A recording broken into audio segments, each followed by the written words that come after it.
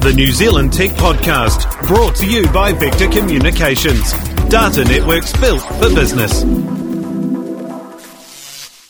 Welcome to the New Zealand Tech Podcast. We're at episode 199. I'm Paul Spain. I'm Mark Webster. And I'm Paddy Buckley.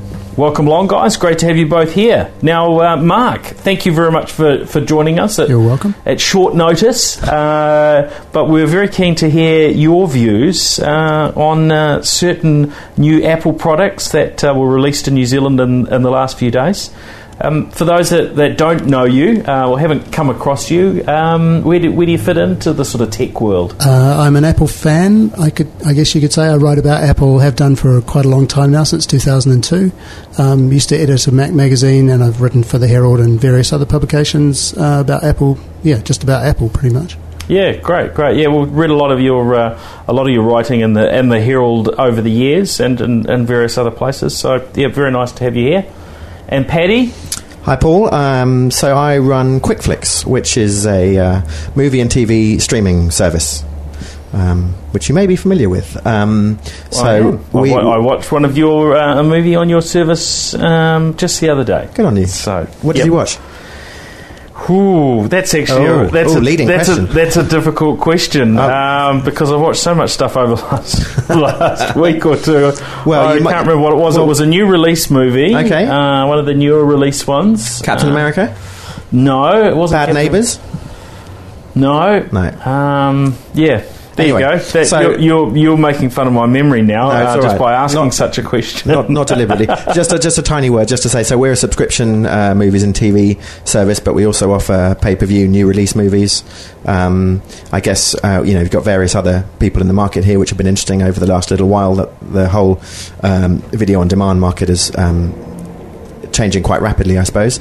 We offer a subscription service, so the all-you-can-eat, which is similar to, say, a Lightbox. We also have pay-per-view new release movies, more akin to iTunes and so on.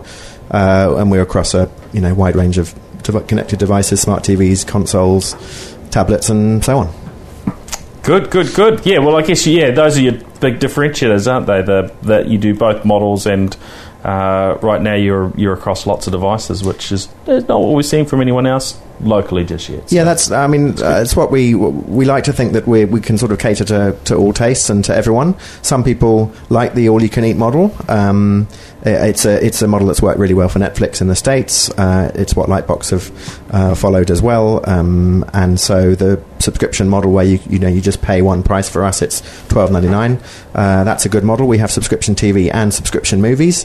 But other people just want to sort of dip in and out on a casual basis, and it's not possible to license brand new release movies into a subscription catalogue.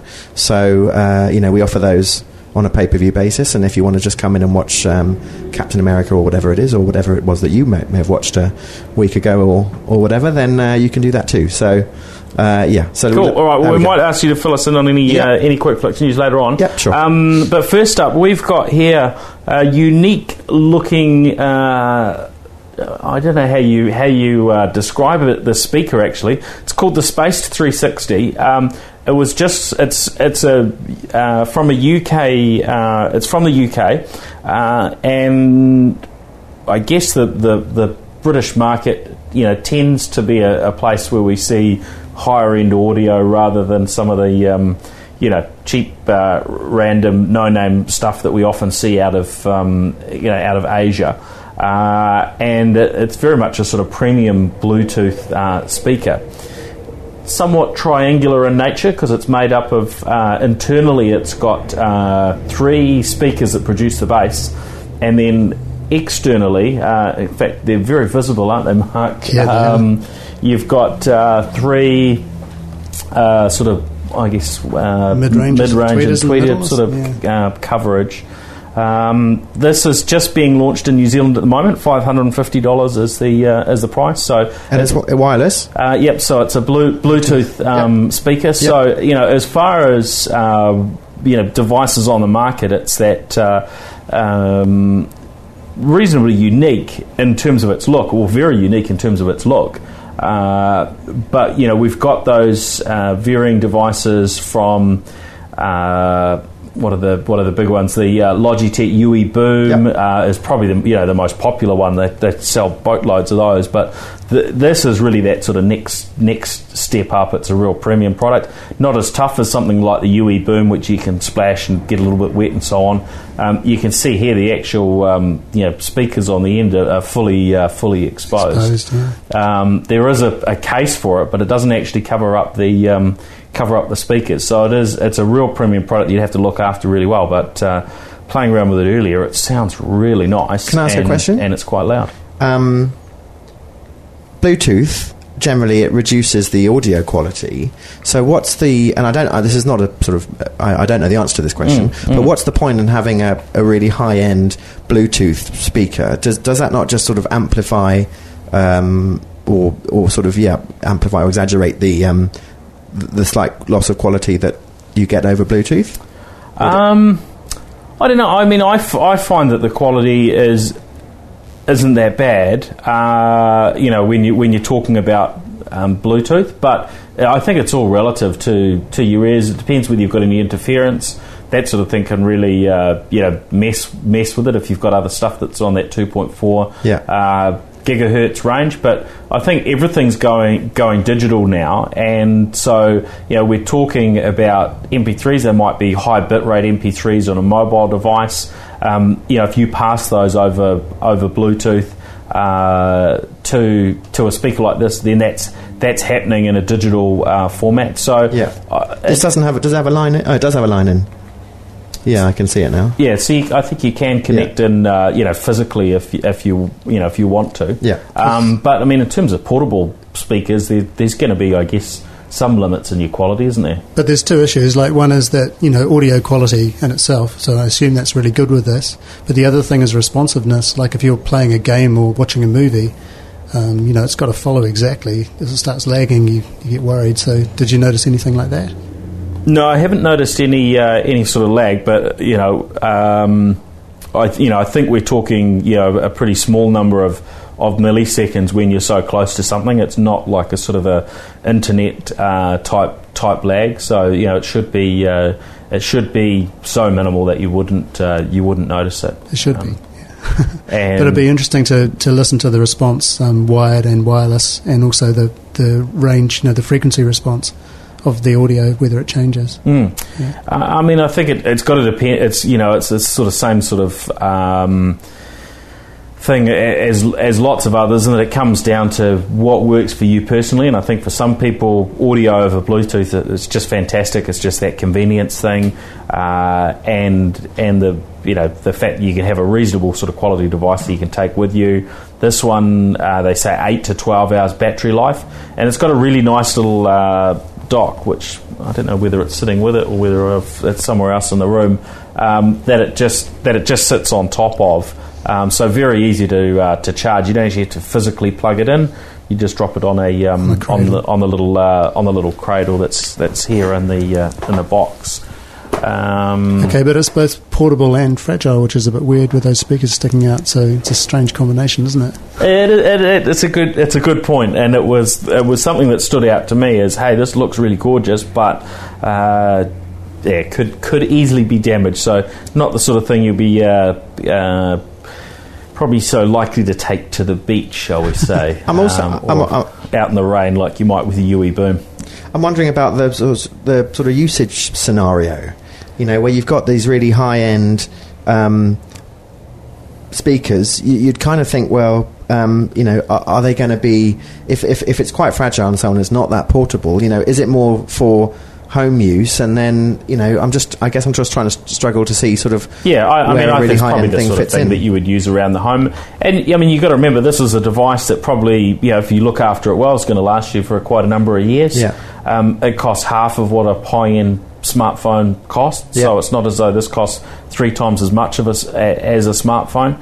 And when I was thinking about it before, in terms of the sorts of stereo and audio devices that we buy now, it's so different to where we were 20 years ago. I remember probably the first and virtually the only thing I ever bought on hire purchase from a retailer was a stereo from Sony. I can't remember how old I was, a teenager or early 20s. and it was, I don't know, maybe $2,000 for a sound system and CD player and whatnot. And these days we're much more granular. So you're buying a phone, you're buying something like this, and for the $2,000 I spent back then, you'd get something much more interesting for your money now. And if you added inflation on, it's probably the equivalent of $500,000 now with inflation over the last few years. But it's an interesting shape because it looks like the sort of thing you'd put on a boardroom table, because if you're listening to music or playing a game, you're not going to get stereo separation. So in a game you can't place where things are coming from, which is really important in a game, and you're not getting that stereo separation either because there's 3 speakers firing. So how would you know which way it comes from? But very visually very nice, and it sounded pretty good. But in terms of that stereo aspect, it is quite interesting. Head scratching in terms of how does that work when you've got 3 speakers? So it also, it does look like it could be cast in the new Star Wars movie, doesn't it? It does, yeah. It's nice and solid. Yeah. So nice, cool gadget. Now they've just launched their website overnight, spaced360.co.nz, if you're looking for a fancy thing to add to your audio kit. Now, one feature this has that doesn't relate to the next product we're talking about is it does have a NFC Bluetooth pairing. So you can tap your whatever smartphone you've got, as long as it supports that capability. So at this stage, that's generally going to be Android or Windows Phone. I think BlackBerry probably do the same thing. But the iPhone... And we tested it out just to be sure. Although it's got an NFC capability, that's at this stage locked down to Apple Pay. So tapping the iPhone onto the Spaced360 does not going to work. Does not pair it for you. So not a big deal to pair your phone. But throw that one out there. Okay, so it's let's dive in and talk about the iPhone 6 and the 6 Plus. Mark, you've had you spent some time with Apple on Friday, and they've given you I'm sure a fairly detailed briefing and answered a few questions for you. You've been using an iPhone for probably quite a while now. An avid iPhone user. What are your sort of first impressions? What are the things that stand out? Because we're talking about 2 devices that are quite different to the previous iPhones, certainly from that sort of size perspective. The design's changed a little bit, but there's software changes. There's a bunch of bits and pieces in there. What are the highlights for you? I think the first thing that you notice is that they're really beautifully made. The iPhone 5 and 4 was quite square seeming and to the hand, so you got a solid feeling device. But these feel quite different, and in a way they're almost slippery. And a few people have unboxed them and they've gone flying across the room, and you can sort of see why. And part of that is not just the finish, but the rounded off edges that Apple's very proud of, and of course it's beautifully done. I noticed in the Herald review of it the other day that that I didn't write. Saarinen wrote it, but when you lay it flat on a table, the protruding camera means it's unbalanced, which is it's not like Apple to do that. But I hadn't even noticed that, so there you go. It's not too bad, is it? But it's hardly noticeable on my desk, to be fair. I wouldn't know. Not a deal breaker. I wouldn't notice at all. In fact, because it was something that had been talked about after it had been released internationally, it was one of the first things I went to look at once I got my hands on one. And actually, it's so small. It protrudes just over on my count, just over 1 millimetre. It's pretty tiny. It's not. I think it's hardly noticeable in most cases, isn't it? Okay. I hadn't noticed it until I read that in the Herald. So interesting.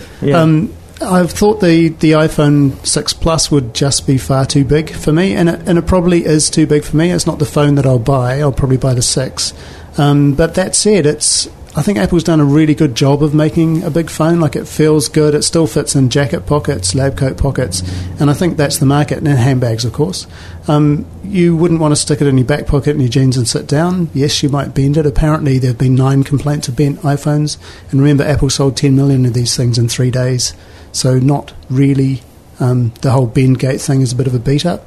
And no, I'm not going to try and bend mine. I've already had a go. Oh, have you? Oh, yeah. Good for you. So I've had a go, just gently, and I've proven that, you know, just a casual bit of pressure definitely doesn't bend the iPhone 6 or 6 Plus. I mean, you would need to apply a chunk of pressure. There is a video online of some, I'm going to call them idiots because they are, some kids that have gone into an Apple store and basically bent a whole bunch of iPhones and videoed it. So you can, you need to apply a fair bit of pressure if you're going to damage it. But they probably got 1 million or 10 million views out of their thing. So maybe they're smarter than I am. Amusing all the hullabaloo around the iPhones being bendy. Paddy, you've just had your first look this afternoon at both phones. Oh no! So actually, I saw the 6. You did over the weekend, and then 6 Plus just now. I mean, you know, we were saying before we went on air that, or I was saying, this is really a subjective thing. You know, people are often, they're either just they're Apple guys or they're Android, or, you know, in some cases Windows Phone, like you, Paul. And you know, I'm an Android guy, so I've got an LG G3, which is a 5.5-inch screen, and I'm struck that that's about just not the screen, but the size of the whole handset is about as big as I think I could ever go for my phone. And the 6 Plus, same size screen, but it's a lot bigger because, you know, iPhones do have quite a lot of extra, I don't know what you call it, but, you know, the bezel or whatever. Space top and bottom. Yeah, space at the top and the bottom. And the result is it really, the 6 Plus really feels like a phablet. Maybe shouldn't use that word about an Apple product, but it really feels that way. But it's fab. It's fab, mate. So no, don't get me wrong. Beautiful build quality as ever. That's great. I think the 6 Plus would be just too big a handset for me.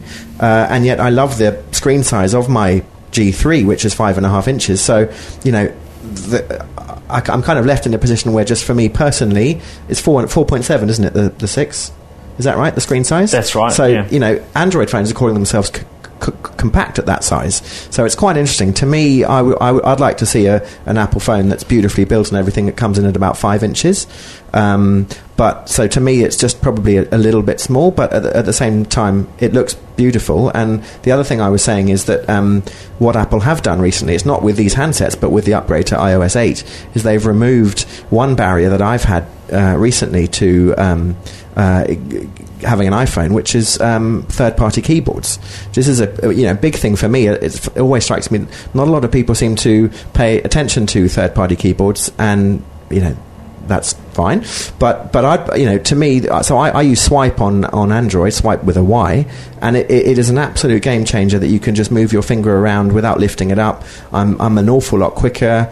Just typing on the move is really, you know, significant. Now, previously, up until now, I used to have an iPhone 4S, and you know, the screen was pretty small, and I was there with 2 fingers or with one. It just didn't really work for me at all, and I got annoyed, and I quickly went back to Android, having given it a go. Now you can use there's Swipe, there's Swift Key, which you can enable swiping with as well. That's a really big thing for me, and I think a lot of iOS users should check that out, and I think they'll be pretty pleasantly surprised.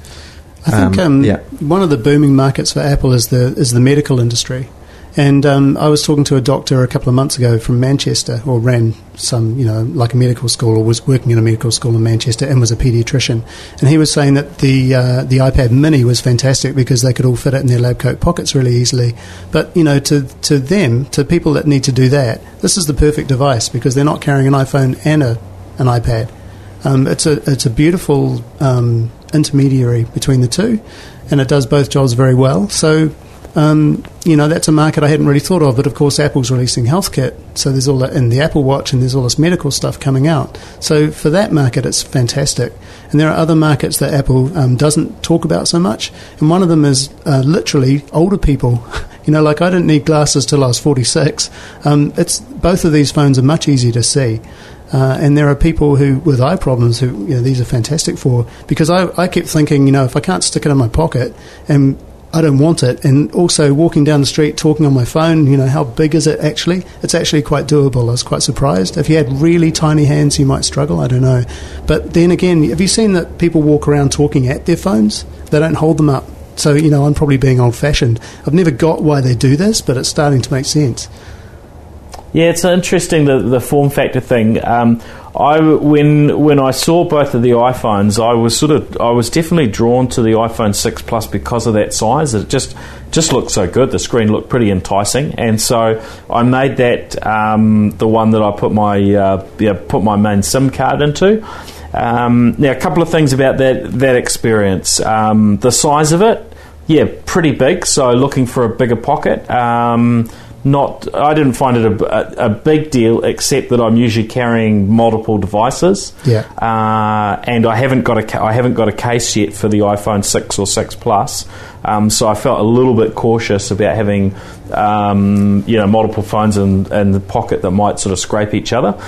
So that's probably not a common issue for most people, but you might have keys and so on to go in the same pocket. So I do like that Apple have some quite nice cases I'll get a case available as soon as possible. That are sort of part of their design, and we are seeing that. Like HTC have got their they've got that quite cool cover that you can see through and bits and pieces like that. So there are some good covers, but for me, it's now becoming a real thing that I want with a phone is a good case, so that I know I'm going to get my investment and keep it safe.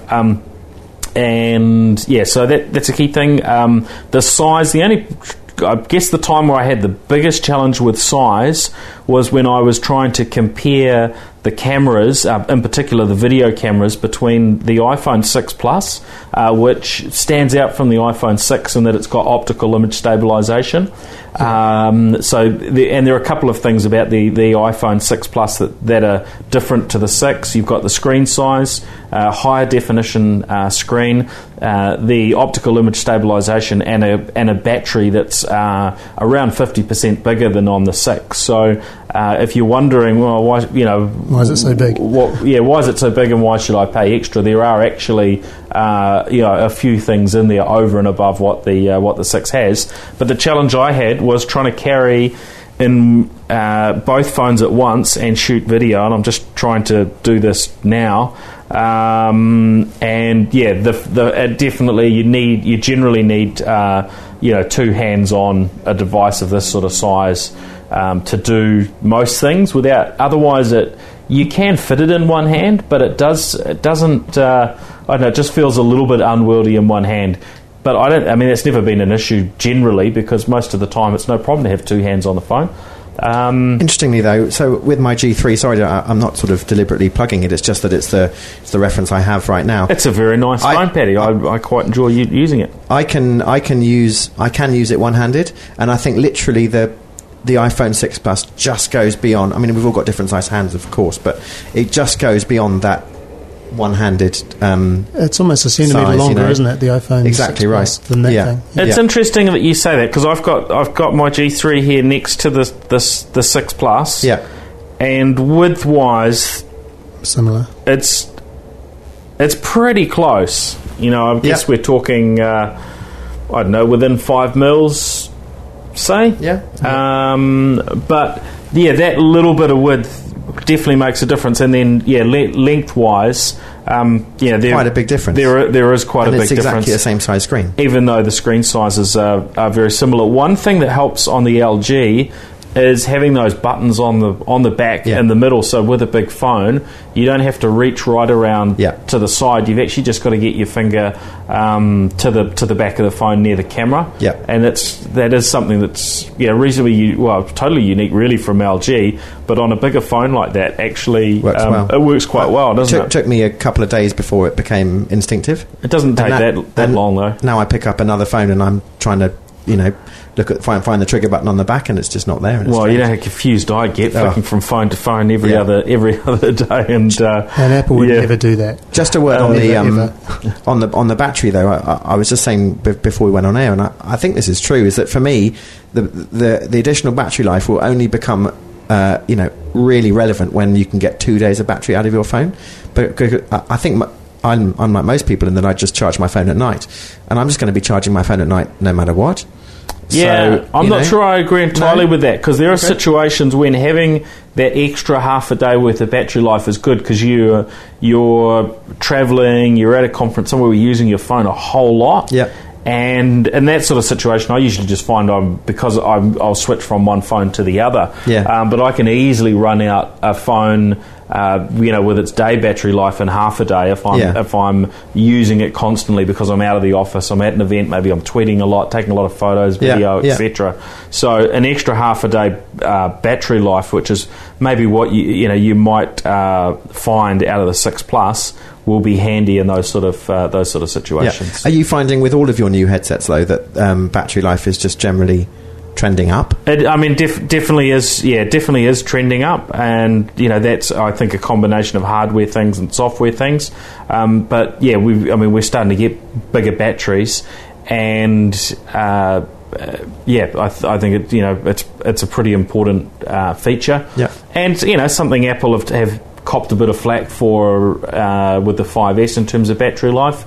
Personally, I haven't had too much of a problem with that. I've used the 5S pretty constantly since it launched. It's been my primary phone for very much the large majority of the time since it's launched. I guess alongside it, I've used a number of Androids, and recently the Lumia 930. Talking to Lumia 930, that was what I was comparing over the weekend from a video perspective with the iPhone 6 Plus. And I wanted to try out the image stabilization, which the 6 Plus has, or optical image stabilization as it's called. And some interesting results there. A different form factor was the default for the video, so I was getting sort of 1080p video off the Lumia 930, but it seemed to be a slightly different form factor on the iPhone 6 Plus. That's not too much of a big deal, and there's probably an option in there to change it should I have delved in. But the bit that stood out was the optical image stabilization on the Nokia Lumia did seem to be a step ahead, and we just tried that before here in the office, and it seemed reasonably noticeable, didn't it, Mark? In terms of it did look better on the Nokia, and that's one thing I think they've put a huge amount of effort into is their optics. And I think we were talking about before. We look around all the different phones that we've got here, and last week the Huawei. The new handset from Huawei, I think it's the P8 if I've got the name right, that arrived in very sleek at 6.5 mils. It's slimmer than the iPhone 6, which comes in at 6.9, and then 7.1 for the 6 Plus. And then we've got the Lumia with its camera, and we've got wireless charging on another phone, and waterproof, all these different bits and pieces. But when you look for a handset that is the all-round winner, I think that's where the iPhone sort of stands out. They've got really good software if you move from one device to another with the iCloud backup, etc. A good app catalog. Camera, general capabilities are very, very good. So, I still rate the iPhone as a pretty key product out there in the marketplace. And I think with what they've done this time around. It's reasonably understandable why they've broken a few records again with their sales. Yeah. I mean, people often say to me, like, my Android is better than your iPhone, and spec for spec, it probably is. But for me, that's completely missing the point, because all of my stuff is Apple. They all talk to each other seamlessly, and that's what I need, and that's what I like. So it doesn't, an Android would have to be spectacularly better for me to even think about going there. So for me as an Apple user, it's just wonderful. It's a wonderful phone. I like them both. Even the Big Plus is slimmer and lighter feeling than I expected, and easier in the hand than I expected. So, I'm impressed. But the iPhone 6 is the one that I'll get. Yeah. Now, one area I have been let down, and I think I'm one of a very small minority, because I did Google this to see how many other people were having a similar issue, and it didn't appear to be a huge number out of the 10 plus million that had gone across to the iPhone 6 or 6 Plus. Was that I started restoring my iCloud when I got the phone on Friday, but I was only in the office for a few minutes on Wi-Fi. and then off out of town for the bulk of the weekend, so away from Wi-Fi. And the iCloud Restore is designed to basically pull all my settings, apps, data and so on that I've backed up into iCloud back onto the device. Now, I deliberately turned off the backup of my photos within iCloud because I had close to 60 gigs odd worth of photos and video on there, so that would have really messed me up. So it wasn't a huge backup that it had to restore, but a few gigs, and some of Apple's apps are pretty big actually, 500 megs plus in some cases. And yeah, I am a few days later, and it seems as though the restore hasn't worked entirely, because when I turn the phone on, and I'm just at the lock screen down the bottom, it says restoring from iCloud backup, and it's been saying that since Friday. So, and some of your apps haven't loaded in fully. Yeah, you can see some of the apps that are greyed out because they haven't restored yet. So although, as I say, Apple have got the best backup and recovery process, there are odd times where it doesn't entirely work perfectly. All the online things say go and do your backup and restore from iTunes, and that will work flawlessly. That said, I've seen situations where an iTunes backup can have an issue. So yeah, I think that's the nature of technology. Sometimes there will be oddities for one reason or another, and I'm sure part of this has been, a big part of it was probably my limited access to Wi-Fi on Friday and over the weekend. And anything that you've bought in the App Store, or that you've downloaded free in the App Store, if you go in there and tap the cloud thing, it'll download straight away that way anyway. Yeah. So you can go and sort of force these things, but I would love it on its own to get rid of that message. Of course. But I probably will have to manually go through that track. So what do we think about the sort of curved edges? Because to me they're really nice, and they look. I think they make the device seem slimmer than it really is. It seems like a pretty clever build. So I'm comparing it with the. Was it the Huawei you were saying is marginally slimmer? Well, it doesn't look slimmer from where I'm sitting. No, that's interesting, isn't it? Yeah, it feels great to the hand. But that also adds to the slippery thing. I'm looking forward to getting a case. It scares me a bit. Yeah. It's going to go flying across the room, sort of thing. Absolutely. And when I got the, I hate to admit it, but the this Nokia Lumia 930. I haven't got a case for it yet, and it took a bit of a tumble and is a little bit scarred, shall we say. So yeah, I think that it's actually a pretty important aspect of a phone is how you're going to protect it. Although as soon as you do that, of course, the gorgeous design of some of these phones is suddenly that's exactly right. Suddenly hidden away. So what about the flip side to that, isn't there? Yeah. The screen? I don't mean the resolution. I mean the actual, the screen itself, or the what is it? What were they saying it is? The the actual screen. I don't even know what I call it. It's over 2 million pixels in the Plus, right. Just over 1 million in the. Yeah, it's 1080p. Are you talking about the LCD technology that's in there, or the actual sort of face of the device? Oh. What would you call that? So in terms of scratching it and stuff is what I'm driving at. It's not sapphire. It's glass. It's hardened glass. It's Gorilla Glass. Do we know much about how good that is? In relation to... I've never broken one, but I've seen plenty of broken ones. Yeah, I haven't tried scratching it. I mean, in terms of brightness and so on, it's pretty good. It wasn't blacks as well. It was interesting next to... again, I'm bringing the new Lumia into it, because that was what I had it next to, sort of on the beach as I was trying to take this footage and carefully not drop either of them into the water. And yeah, both of them have a good display, but in the particular light that we had over the weekend, the Nokia actually surprised me, because I remember when I first saw the iPhone 6, I thought, wow, that's punchy, it looks really good. But the two next to each other, interestingly, the Nokia looked brighter. I don't know what either of you think of the two side by side. It's hard without the same image on them, isn't it? Yeah, are they both up to full brightness? That's what I was going to say. Yeah, good point. So let's have a look. So we're going into the Lumia. Our brightness is on automatic. That's up. I'll pass the iPhone 6 to Mark to see if he can put that on full brightness. So, yeah, maybe this already was. Right. So that's probably the big difference, isn't it? That if you put your iPhone 6 on full brightness, it definitely jumps out a little bit more. It jumps out a lot more, actually. That looks stunning. So was that on the automatic setting before? And it was on half. Right, so that's something to be aware of, that maybe even in sunlight these things don't automatically go to their brightest settings. Yeah, well, all of these phones look pretty good, don't they? Yeah, these high definition viewing angles and so on are really good. They're really punchy, actually.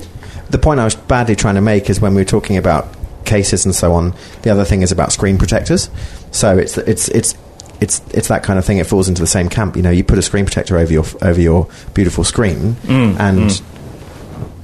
on my. I'm not a big fan of screen protectors. I usually don't bother. But then again, I encourage everyone else around the office to do them because I don't want them to break phones and then I have to pay for replacements. Well, that's why I want someone to come out with, you know, the next generation of whatever it is that is, you know, basically unscratchable. And well, on my iPhone 5, which is the phone I had before I went to the 6, I had a glass one, but I think it was by Moshi, and that was really nice. Right. Very, very tough. Yeah, and there wasn't any perceptible sort of feeling or lag or anything. Yeah, that's good. All right. I was pleased with that. Now, there's probably a fair bit more we could discuss around the iPhone.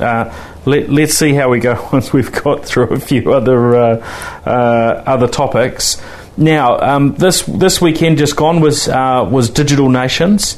Now, I guess just a sort of a quick wrap up. I don't know if you got to it at all, Mark. I know you didn't manage to make it this weekend, Paddy. But I had a good nosy around. I thought I'd just pop my head in for about an hour over the weekend, and I found I got myself stuck there for hours and hours. So that's a good sign. Yeah, well, yes and no. I was trying to have a family weekend away, and I ducked back to Auckland to quickly attend Digital Nationz, and I was gone for a few hours. So why did I get stuck there? I quite enjoyed, there was the computer museum thing that was set up there, so heaps of old gaming consoles, computers, a big line of various Macs. I saw the Steve Jobs Next computer, which I'd never actually seen in person before.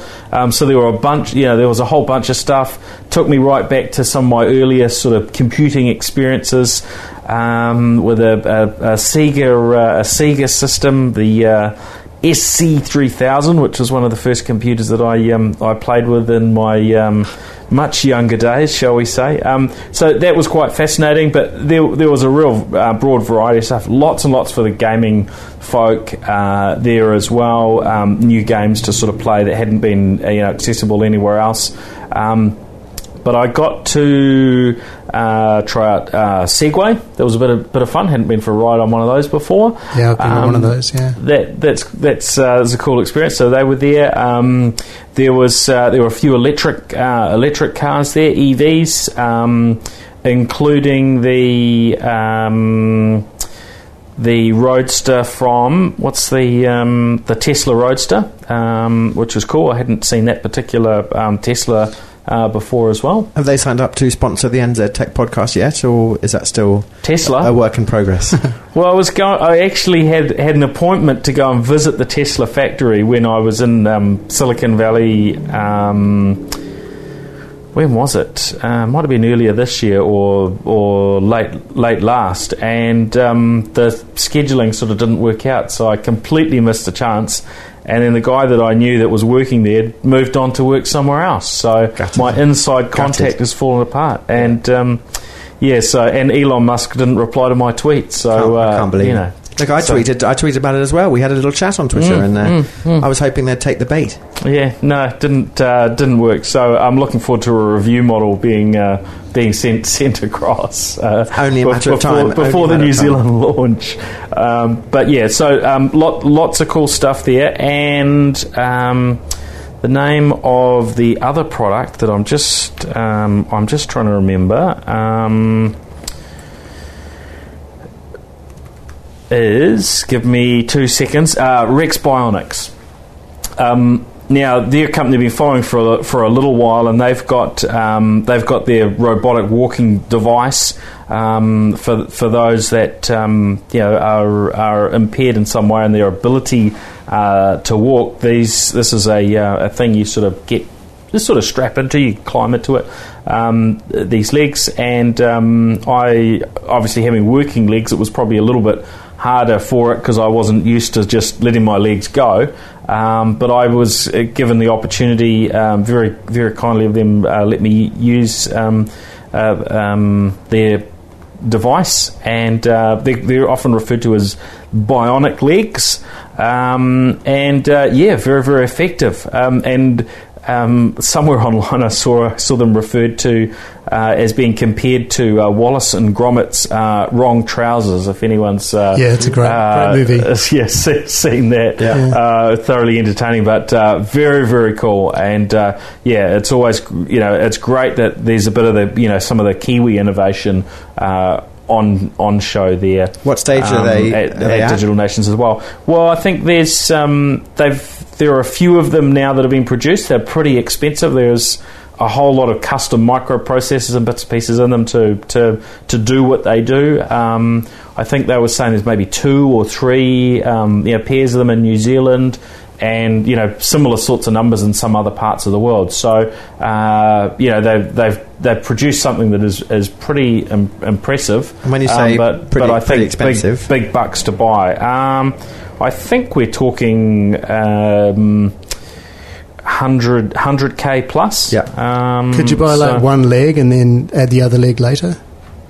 Don't think so. I think it all comes together.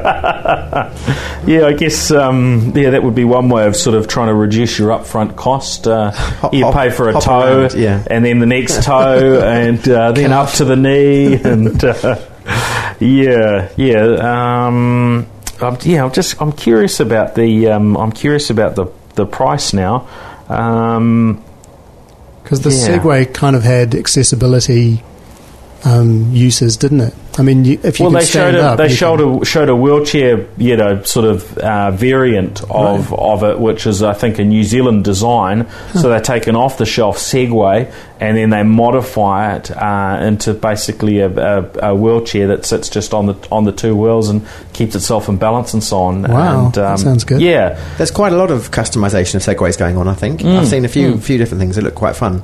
I actually met Steve Wozniak on a Segway. That's how I. Oh right. He was here a few years ago when I was still editor of Mac Guide, and there was a $1,200 a night black tie dinner that I got invited to. My boss went, "No way, I'm not paying for that." And then I heard they were practicing down in Western Springs Park, so I wandered down there with a couple of Mac Guides under my arm and had a really long chat with them. And then they made me have a ride on one, which was really exciting. Yeah. And then one of the guys took me aside. One of the Segway New Zealand guys took me aside and said, "We limit Steve Wozniak's Segway. Don't tell him because he's so dangerous." Quite funny. That's brilliant. Yeah, well, the guy who heads up looks after the distribution here. He was pretty flash on the Segway, doing all sorts of tricks and things. So certainly looks like a fun device. Now, other little bits and pieces of news just came through today that HP have a couple of interesting sort of lower cost products that are really sort of crossing into what we expect of products that are not running Windows from a price point, more into Google's territory. So there's a laptop at a Chrome type pricing from HP that's just been announced in the States. This is coming in at $199.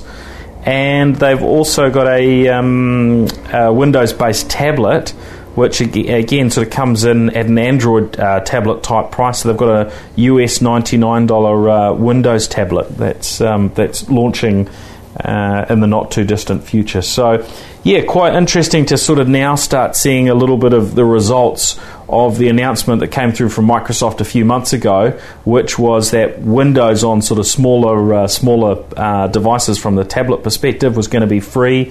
I'm not exactly sure around the Windows version that's included in the this $199 laptop, because this does fall over the threshold to get Windows free. I believe this is the HP Stream 11 is a $199 laptop, and it's got an 11.6 inch screen, and for another $30 there's the HP Stream 13, which is a 13.3 inch screen. So it's interesting seeing the prices of hardware just come down to such low points, especially when you compare them with the price of a smartphone. For sure. It's pretty crazy, isn't it? I mean, where's the money to be made out of selling $99 tablets and $199 laptops, and unless you're selling huge quantities? I think that's the aim, though, isn't it? It's volume. But I think the regime change at Microsoft has led to some interesting things. Did you hear that Bellamy, he bought the Los Angeles Clippers, or whatever they're called? That's right. And immediately banned all their iPads. There were some rumours along those lines. It's kind of funny. So anti-Apple, it was ridiculous. And yet, all of this time, Apple and Microsoft have been swapping engineering teams. They're behind the scenes, they're actually quite close. And there's a lot of Microsoft tech in Apple, and especially in the networking. There's actually a lot of dialogue there that you don't know about. But then Balmer was such a, I was going to say bigot. Am I allowed to say bigot? Zealot. But the new guy is he's just much more practical, and looks like things are looking up across those platforms for Apple users and Microsoft users. So that's great.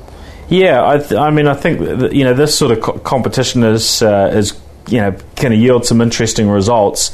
We did have on the podcast, what was it, 2 or 3 weeks ago, a $199 Acer laptop that actually proved to be okay for the money. I'm guessing that the version of Windows in this is maybe this Windows 8 with Bing Edition or something at that sort of price point. But this is the sort of stuff that Microsoft must do if they're going to avoid ceding a lot of market share to Google. So I think this sort of thing is pretty much going to continue, and this type of approach will be common going forward. And I would be surprised if things turn back up once we see products at this sort of price point. I think they're there to stay. We're going to keep seeing lower and lower cost smartphones as well. It just makes the technology much more accessible, doesn't it? And I guess the obvious markets are students from 5 up. Yeah, I mean, at this sort of price point, it's pretty affordable for a parent to put whatever device is going to be most suitable for their child, but to put that in their hands. So yeah. Now, a little bit unusual, 2 products that we wouldn't often talk about, but we've got a couple of new printers around the office here. One which Brother sent over and has a ridiculous name. I don't know who wants to read this out. It is the Brother MFC-J5720DW. Now, I'm sure all of those numbers and letters and so on stand for something. The W at the end is probably wireless. The D, maybe it's duplex printing, prints on both sides of the paper. I actually don't know. I haven't tried that. But this was interesting to me for a couple of reasons. So when Brother sent this across, they called it an A4 inkjet all-in-one printer with A3 capability. Does that make any sense to either of you? I imagine an A4 going in and coming out as an A3, but that's not what happens, is it? No. But I mean, I guess it's similar size to a normal A4 type printer, but if you want to run A3, there's a bigger tray that sort of sticks out the side, and the scanner in it is just A4, whereas some of the A3 printers have an A3 scanner as well. Right, yeah. So it basically means it can do A3. Sort of not exactly at a push, but sort of you have to tweak a few things, and then it'll do it. Yeah, so we've I think there's 2. You can have some paper on one side, but the main tray we were able to adjust that for A3. and it just makes the tray a bit bigger and stick out further in the printer, as you can both see there. And so, because it was an A3, I loaded up with a bunch of somebody here loaded a pile of A3 paper in there, and it fits, I think, 250 sheets, so it's a reasonable chunk. And the timing of it was quite convenient, because I've just been working on 3 projects actually that involve printing out architect plans, and those coming out on the usual bit of A4, which is the normal printer around here, wouldn't have been much use. So the A3 has been absolutely fantastic for that. Print quality? Print quality is pretty good, actually. No complaints, and certainly looking at some of the smaller type that's in those architect type, CAD drawings. It's pretty clear and easy to read, and little symbols and so on that have come through. And we're talking here a device that lands in the sort of $300 type price range. That's pretty good. So it's not a super expensive product by any stretch of the imagination. And you could scan an A4 sheet and print it out A3? I believe so, yeah. I haven't done a whole lot with the copying, but they were saying it can take, with that main tray, and then being able to load paper on the other side, over 500 sheets, 580 sheets. And it did have there were a couple of other interesting things, as an ability to print directly from the cloud, from Dropbox or OneDrive. So that fascinates me, but I haven't actually tried it yet.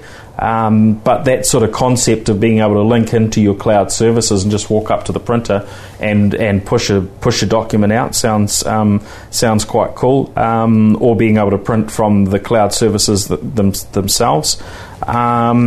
And the other bit was that you can print from a range of mobile devices, iOS, Android, and Windows Phone, which we're starting to see more of. Not something I've tended to find as a major need, because I've usually got a full computer handy. But I imagine as time goes on and we rely more and more on tablets and the like, this sort of thing becomes pretty useful. I got a Brother wireless laser, and I tried to set it up with the software that came with it. Went through their setup, Wi-Fi setup wizard and all of that kind of stuff. Got nowhere, struggled with it for hours. Eventually just went add in system settings and on Mac OS. Yeah. Added the printer, and the damn thing worked. It just worked straight away. Yeah, it's just... Some of the software that comes from these printer manufacturers is terrible. It really loads a lot of junk onto your system. So I always try and look for the lightest way to do that.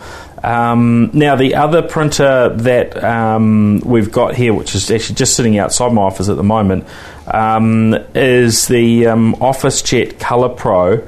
And there's a range of these printers that have come through from HP, and we had one of the sort of the lower end models that I guess uses the same technology from HP a little while ago. I guess the unique thing about these from a printing perspective is they're designed to compete with a laser printer. But they're an inkjet. But what's unique as an inkjet is that instead of having a print head that moves backwards and forwards across the page, it prints a whole line at once. It doesn't. So the paper just flows through it, and the print head is the width of the entire page. So it prints very, very fast. So the one we've got here is the HP OfficeJet Enterprise Color Flow, and the name's just about as crazy. Color Flow. I think it's got MFP X585Z. Now, so this is they're probably at the top end of the range. It fits a full ream of paper on the standard tray, and you can load more trays and all that sort of stuff. But it prints at 70 pages per minute, which is fast. blindingly fast. And do you fill reservoirs of colours that work for the whole print head? So there are ink. There is a cyan, magenta, yellow, and black. Ink that goes into it, and the other thing, which has been their big push to try and get these into businesses and workplaces, is that the running cost is apparently cheaper than running a laser printer. So they're talking around 8 cents per page for a full colour print. and around a cent or less for black and white, which is typically what you'd expect of a big office copier for sure. Type device. So yeah, quite interesting to see. I guess HP sort of innovating again a little bit in that printer space, which they were well known for a long time. But I haven't paid too much attention to HP printers so much over the last few years, but this one to me sort of stood out as quite interesting. The other bit in the business environment is it's got this particular one, the X585Z, has a feature where you can scan documents and it will push them straight to the cloud for you. So in this case, we've got ours set up to scan straight into our SharePoint online system, and so that goes straight into the cloud. And it doesn't just do an image scan as you might be used to, but it does optical character recognition in the background. So if you scan a whole lot of documents and so on up into your into your storage, you can then actually search for text that's in them and so on. And that's really cool. And it handles all of that. So it's actually got that optical character recognition stuff built right into the device. So hence why those, I think, start in the model with that capability starts at sort of $3,000 or so. But they do have lower end devices that use the same printing type functionality for sub 1,000. So that one costs $3,000. That's about $3,000. Yeah. And what about the ink?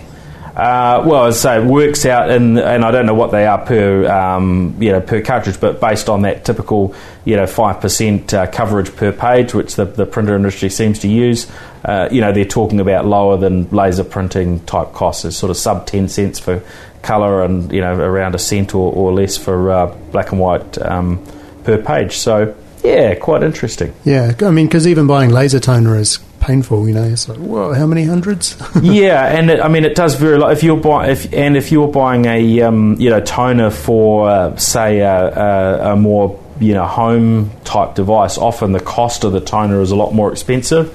And I've noticed you pay more for toner for a multifunction device. It's printer, scanner, copier, compared to one that's just that's just a printer. So yeah, it's a reasonable price point. I wish you could have seen that, everybody. Paul, a phone rang, and Paul had to pull a phone out from a pile of 1, 2, 3, 4, 5, 6, 7, 8, 9, 10 phones I can see from here. I found the right one. You did straight away.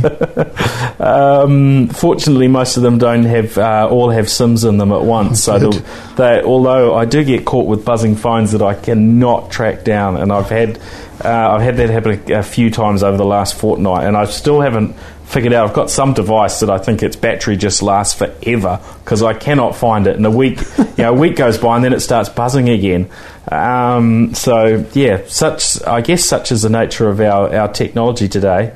If you take the SIM card out and the screen's off, actually they can run for ages. Yeah, interesting. In fact, that Huawei that's sitting on my desk, that hasn't been charged for quite a number of days. Doesn't have a SIM card in it at the moment, so it hasn't been charged since before the weekend, and it's over half a charge. So so it's quite interesting. 12 smartphones on your desk, Paul, just okay. Confirming the number. Okay, No, don't embarrass me. That's, I don't think anyone needed to know that, but thanks, Paddy. All right, that just about brings us to the end. Now, there is the matter of a small security issue that's been floating around online, what's been called the bash bug or Shellshock. Mike, you followed this a little bit, and particularly from an Apple perspective, what information has come to light? Because a lot of media have jumped on and sort of I guess created a little bit of a panic around this, and we see these sort of vulnerabilities get announced, and we hear about them. But the question is, how concerned should we be? So you could probably give us the Mac perspective, since that's sort of where you tend to sit. For sure. Personally, I think it's almost no threat. So apparently if your firewall is on, and at the moment I've got one on my router on and one on my Mac on, you're pretty safe. And the other thing is that it only really affects Macs. Every Mac runs Unix, of course, out of the box. If you've gone in and fiddled around and set up quite specialist parameters in Unix. Now, I know people do this, but most people wouldn't even know they had Unix on their Macs. So they certainly haven't been in and looked at terminal and started playing around with it, because that's quite dangerous anyway. So the threat is actually incredibly minor. I couldn't tell you a percentage of how many people it might affect, but I'd imagine it'd be, under 1% worldwide. And so far there's nothing you can do about it except for don't play with Unix, leave your firewall on, and wait for Apple's patch, which is imminent apparently. Yeah, I mean, we've seen patches coming out specifically for Bash that people can load directly onto Linux machines, web servers and so on. Yeah. But most end users aren't running something that's vulnerable. Windows isn't vulnerable in this way. For me, my main concern is what the potential flow-on effect is if a whole lot of websites get infected and then they in turn start pushing out malware to people that visit those websites. That would probably be more of a concern. For sure. But malware almost doesn't, there's no malware for Mac, so it would have to be Unix malware, and then it would have to get through OS 10 That's to get not into Unix. quite true, actually. I've come across it a number of times over the last few months, actually, in Mac environments where where people have got infected machines and so on. But normally it's either an infection that you pass on to a Windows machine from a Windows machine, or it's malware that you've actually installed yourself. Like there's that tricky one where it looks like you're installing antivirus, but you're actually installing malware. So, there's nothing that can self-install. But there has been instances where people have disagree with you on that one too. I'd like to see that specific instance. But I mean, the reality is, I think most people aren't. Their computers aren't directly at risk from Shellshock. So far. But yeah, we'll see, and no doubt there will be other vulnerabilities coming in the future. And also to mention Windows 9. That's getting that's what we're expecting it to be called. Expecting that to get announced overnight. The preview for that, which seems to be targeting the business market, which is, I guess, the area where Microsoft haven't had so much traction with Windows 8.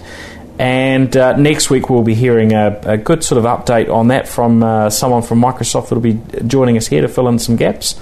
Interesting. Now, lastly, Paddy, was there something new about Quickflix coming out that we should be aware of?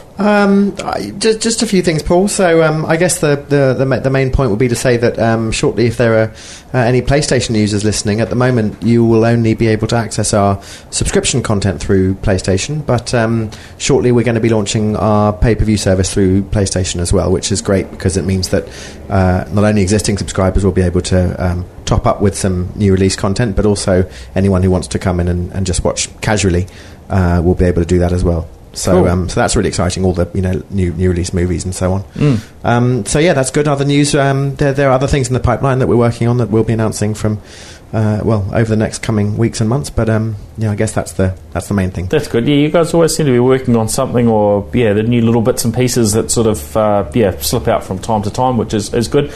Just in terms of your your TV content, because you also got a bit of competition in that area recently. What are your most sort of exciting and interesting series that are sort of proving popular at the moment? So it's mainly the Kiwi content, to be honest.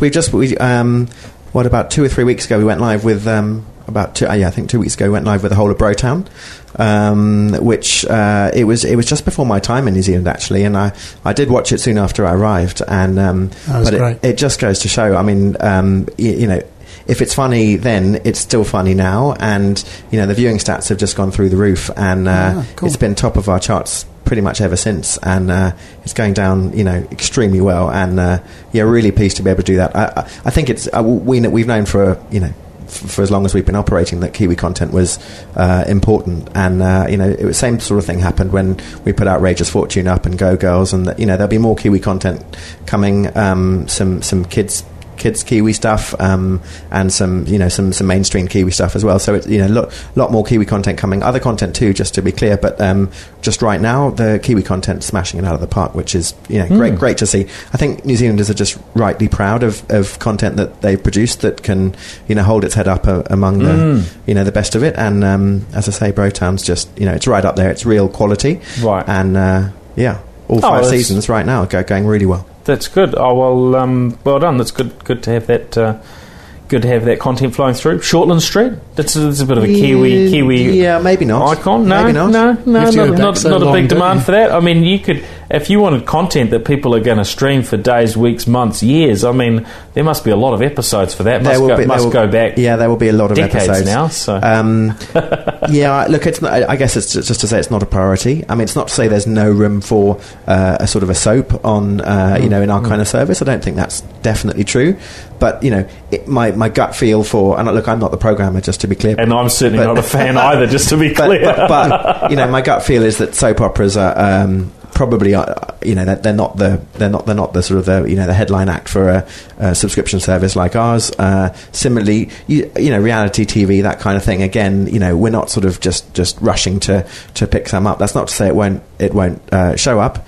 Something like Top Gear or whatever would go down go down really well. So and there are lots of others, or cookery things, or grand designs, or all sorts of things that they could all work. But they're not a priority. What about really good web series? That's there's something that we're looking at for sure. I mean, I'm a big fan of web series. Have you seen Flat 3? I've seen Flat 3. I love that one. Yeah, it's great. Fantastic. It's great. Yeah. I'm a big fan of Flat 3 actually, and there are others. There's The Factory, and quite a few others that are that are really good. So web series are an interesting one for sure. Cool. All right. Well, thank you, gents, for joining us here on the NZ Tech Podcast this week. Now, Mark, where do we track you down online? Mac-nz.com. Excellent. That's my news, reviews, everything about anything interesting about Apple. Yep. And I'll soon be on iStart, although that's not official. So I'll have hopefully something on there soon that is official. Yep. Cool. And I'm just generally if you search for Apple and Mark, you'll probably find me. Been there a while. Yeah. Good. And Paddy? So I'm at Paddy Buckley on Twitter, and obviously the Quickflix website, quickflix.co.nz. Relatively new website, so that's all working well. And you can find Quickflix generally on a wide range of connected devices. Yes. Around the house. Enough promo, Paddy. your time's up. I can't believe it. Yeah. Hey, well, thanks, guys. Appreciate that. I can be tracked down online as well, at Paul Spain on Twitter. And you can find my blog there through Geek Zone, and you can find my company if you happen to be looking for IT services. I don't often give my company a promo, but Gorilla Technology is at gorillatechnology.com. Yep. So that's us. Hey, thanks everyone for joining us. Catch you next week. Thanks a lot. See ya. The New Zealand Tech Podcast, brought to you by Vector Communications. Data networks built for business.